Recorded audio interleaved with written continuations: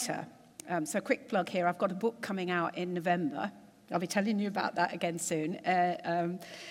So I just thought I might pitch a series to the TV, right? And I just wanted to run the premise past you.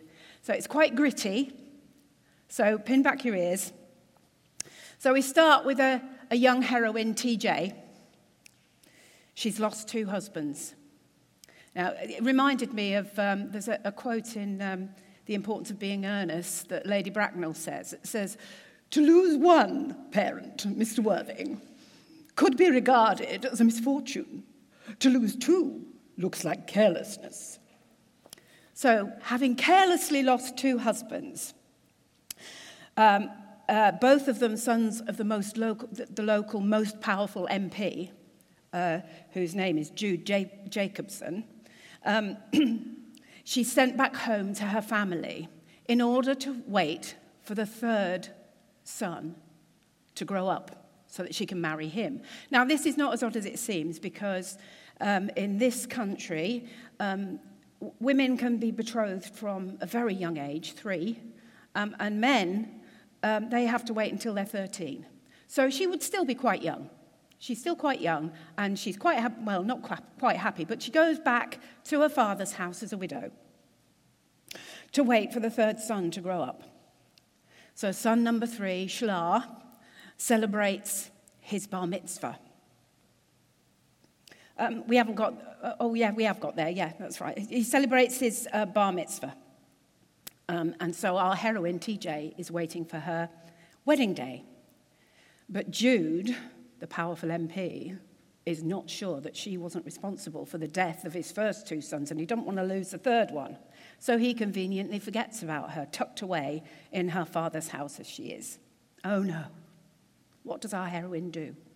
Does she stay in her father's house like the good daughter-in-law she should be? No, she doesn't. She puts on her basque and her fishnets, dons her stilettos and her thong, and goes out and waits on the street for her powerful father-in-law, Jude Jacobson, to walk past on his way to work. He has just recovered from the grief of losing his wife. Right, he's recovered, but, he's still a bit tender. Maybe he's a bit drunk. He's a bit randy. He sees a streetwalker, and he picks her up. But she's quite savvy. And she says, "Come on, give me the cash first. Don't trust you." He says, "Love, I haven't got any cash on me." "I'll tell you what," he said, "I'll give you a pledge. What do you want for a pledge?" So she says, "I'll have your passport in its nice leather case and your driving license." So he says, "Okay, bit foolish in this day and age, isn't it? Bit foolish. Passport and driving license here. You can have it as a pledge. That will prove that I'm going to send the cash to you." Okay. So off they go. Where do they go? Who knows? Maybe a local inn, maybe behind a convenient rock somewhere, but off they go and they do the deed. Jude goes back to work, and he's either too busy or more likely too embarrassed to go and take the cash to this girl. So he sends his PA, and he's generous, so he sends a tip as well. But the streetwalker's nowhere to be found.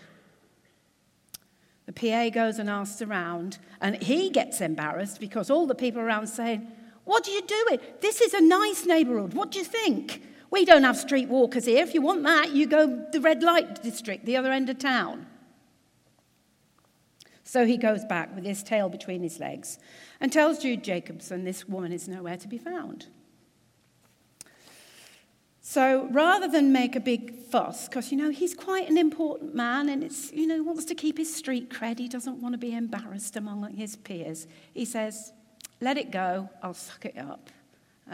I'll just have to manage without." That's end of episode 1. Episode 2. Meanwhile, TJ has fallen pregnant in that brief encounter. Jude hears of it. He accuses her of prostitution, no doubt seeing an easy way to rid himself of this inconvenient woman whose husbands always die. So he demands the death penalty. "So," she says, "you're going to kill me, are you? for sleeping with someone. Well, what about the guy? Takes two to tango, you know. I can prove who it was here. And she holds up the passport in its nice leather case and the driving license. Whoever these belong to, he's the father of my child. And Duke Jacobson throws up his hands and says, it's a fair cop, Gov. It was me. She's in the right. I'm in the wrong. What do you think? It's nice and seedy and gritty, isn't it? I'm going to call it Middle Eastenders. Okay. The thing that I came down to at the end of that is, you know, things were as bad then as they are now, really. But at the end of that, Judah says, she is more righteous than I. So why is she considered righteous with what she did? She tricked her father-in-law to sleeping with her. So we look at Judah first. So he's the fourth son of Jacob and Leah. He's the leader of his own tribe, and actually his tribe eventually becomes the southern kingdom of Israel, Judah. The kingdom splits into two, and Judah is the southern half, and Israel is the northern half. They do eventually come back together again. So he's quite an important figure. When the sons of Jacob wanted to kill Joseph, their brother, Judah was the one who said, let's not do that. I think we've got another slide coming up, haven't we? Yeah, I'm sorry, that's a bit small. It's Genesis 37:26. Judah said to his brothers, what profit is there if we kill our brother and conceal his blood? Come and let us sell him to the Ishmaelites, and let not our hand be upon him, for he is our brother and our flesh. And his brothers listened. So in his youth, he's certainly a man who has an eye to profit. But also, he doesn't want his brother's blood on his hands. So, he just wants to keep himself clean, which could be a good thing. It could be just self-preservation. I'm not sure. Also, he went off almost straight after and married a Canaanite woman, which was really not a good thing for him to do. But he did it. He left his family and went to marry a Canaanite woman, Shua. He was a bit of a rebel, really. Age does teach him wisdom, because when Joseph, much later on, is ruling Egypt and wants to keep hold of his brother Benjamin, Judah's answer to him is everything that it should be, and you can read that in Genesis 44:18-30. I haven't put it up there at the moment, but you can read that in the Bible. But I've got no doubt that this episode with Tamar was part of his journey to greater wisdom. So in Genesis 38, we start off with Tamar marrying Judah's firstborn son, Ur does evil in the sight of the Lord. We aren't told how, and God puts him to death. This would be a huge blow for Tamar, because as the majority of the inheritance passes to the firstborn son, and in losing her husband, she's lost both her means of support and the possibility of producing more heirs. When this happened, despite the law in Deuteronomy, you may remember in Deuteronomy the law says that a father-in-law may not marry his daughter-in-law, and a brother-in-law may not marry his brother's wife. He may not marry his sister-in-law. Those laws are suspended in this situation. And something comes forward called the law of levirate marriage. The word levir means husband's brother, and that's the law that comes into play. And it's not only not forbidden, but it's actively encouraged. It's a sacred duty for the brother to marry his brother's widow. Are you still with me? It's a bit confusing. In order to keep the inheritance in the firstborn's family line. So any child, when the second son Onan marries Tamar, any child of that union would be considered to be Er's son and would take the majority of the inheritance.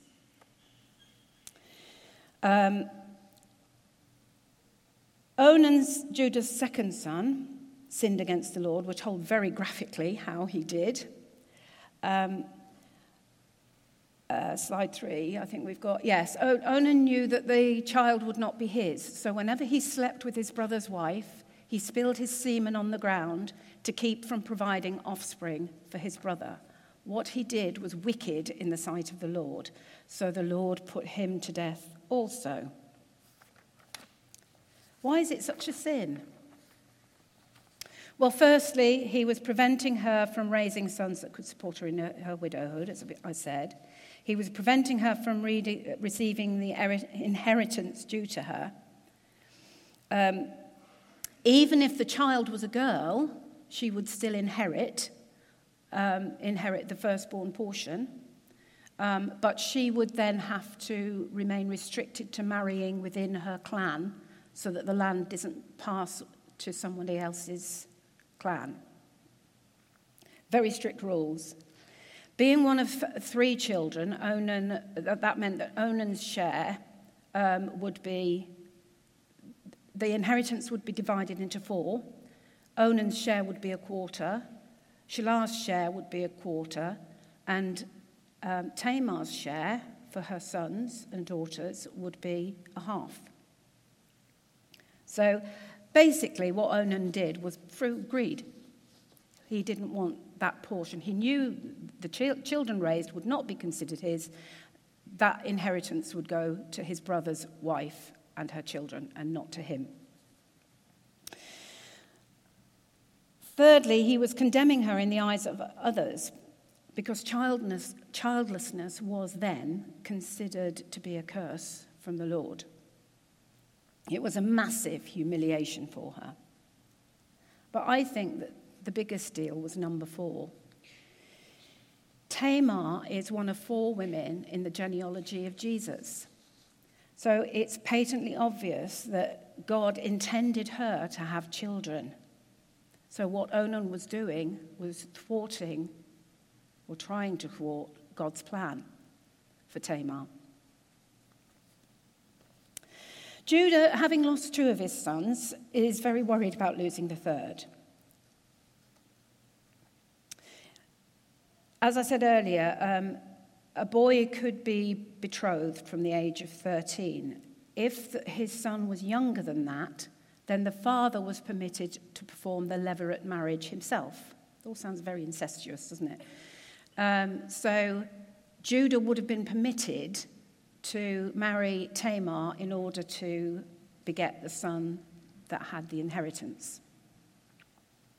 But he doesn't want to do that, and he doesn't want to betroth Shelah to her either, because he thinks she's had something to do with the death of his 2 sons. So he sends her back to her father's house to live as a widow.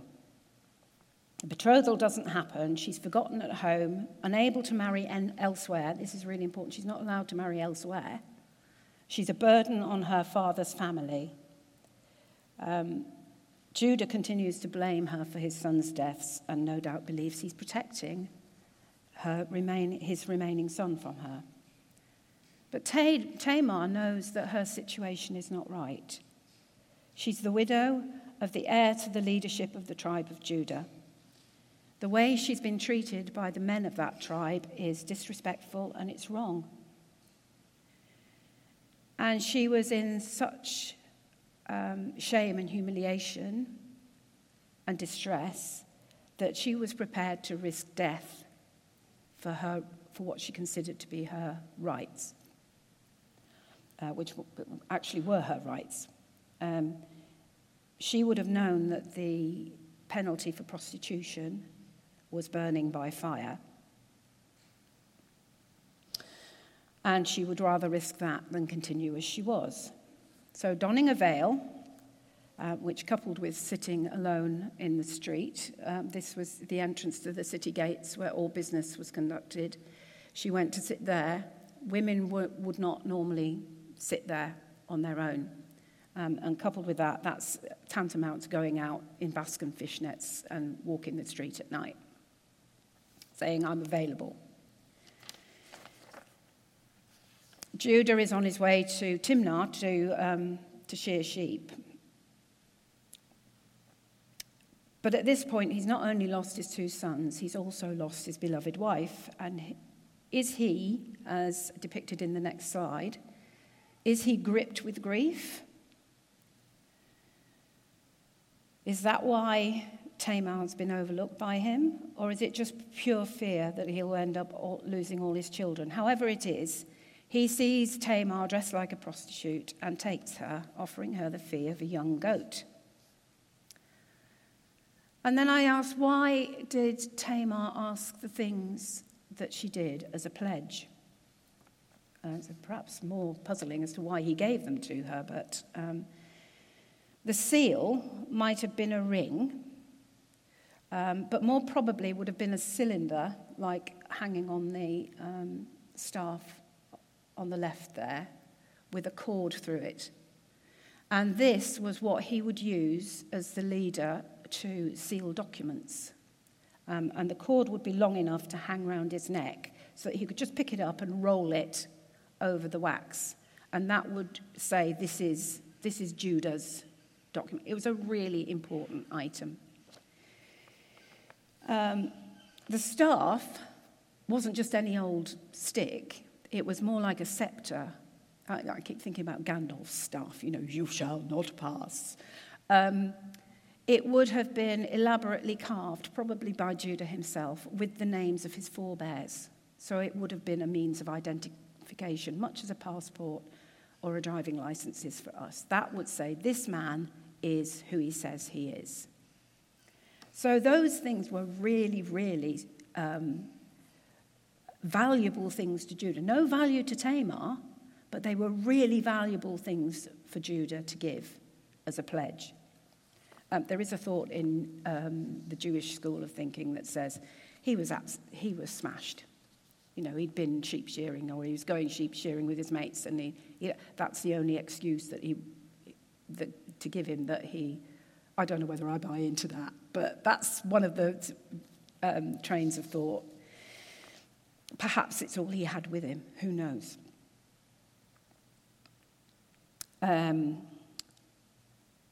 Let me see. Yeah, so Tamar in her wisdom foresees that any pregnancy that comes from her union with Judah may get her into serious trouble.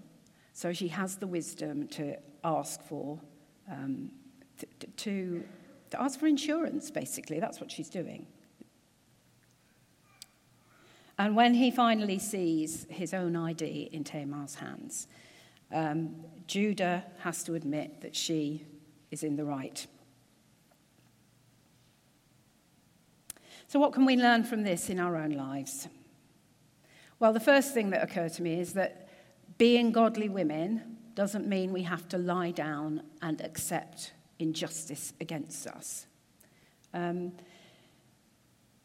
We shouldn't allow ourselves to be treated as if we're of no account. Yes, we need to be humble and we need to be righteous, but righteousness goes 2 ways. What was done to Tamar was unjust. So she was standing up for justice. When we're mistreated, with the Lord's guidance, we can find means to redress that. She knew what was due to her and her children. She could have stayed meekly in her father's house and just let it wash over her. But rather than that, she took this huge risk. And the Bible doesn't actually say, but I'm convinced that Tamar prayed to God and asked him what she should do, and then was obedient. Because she couldn't possibly know that Judah would be the man to pick her up. There would have been other men around.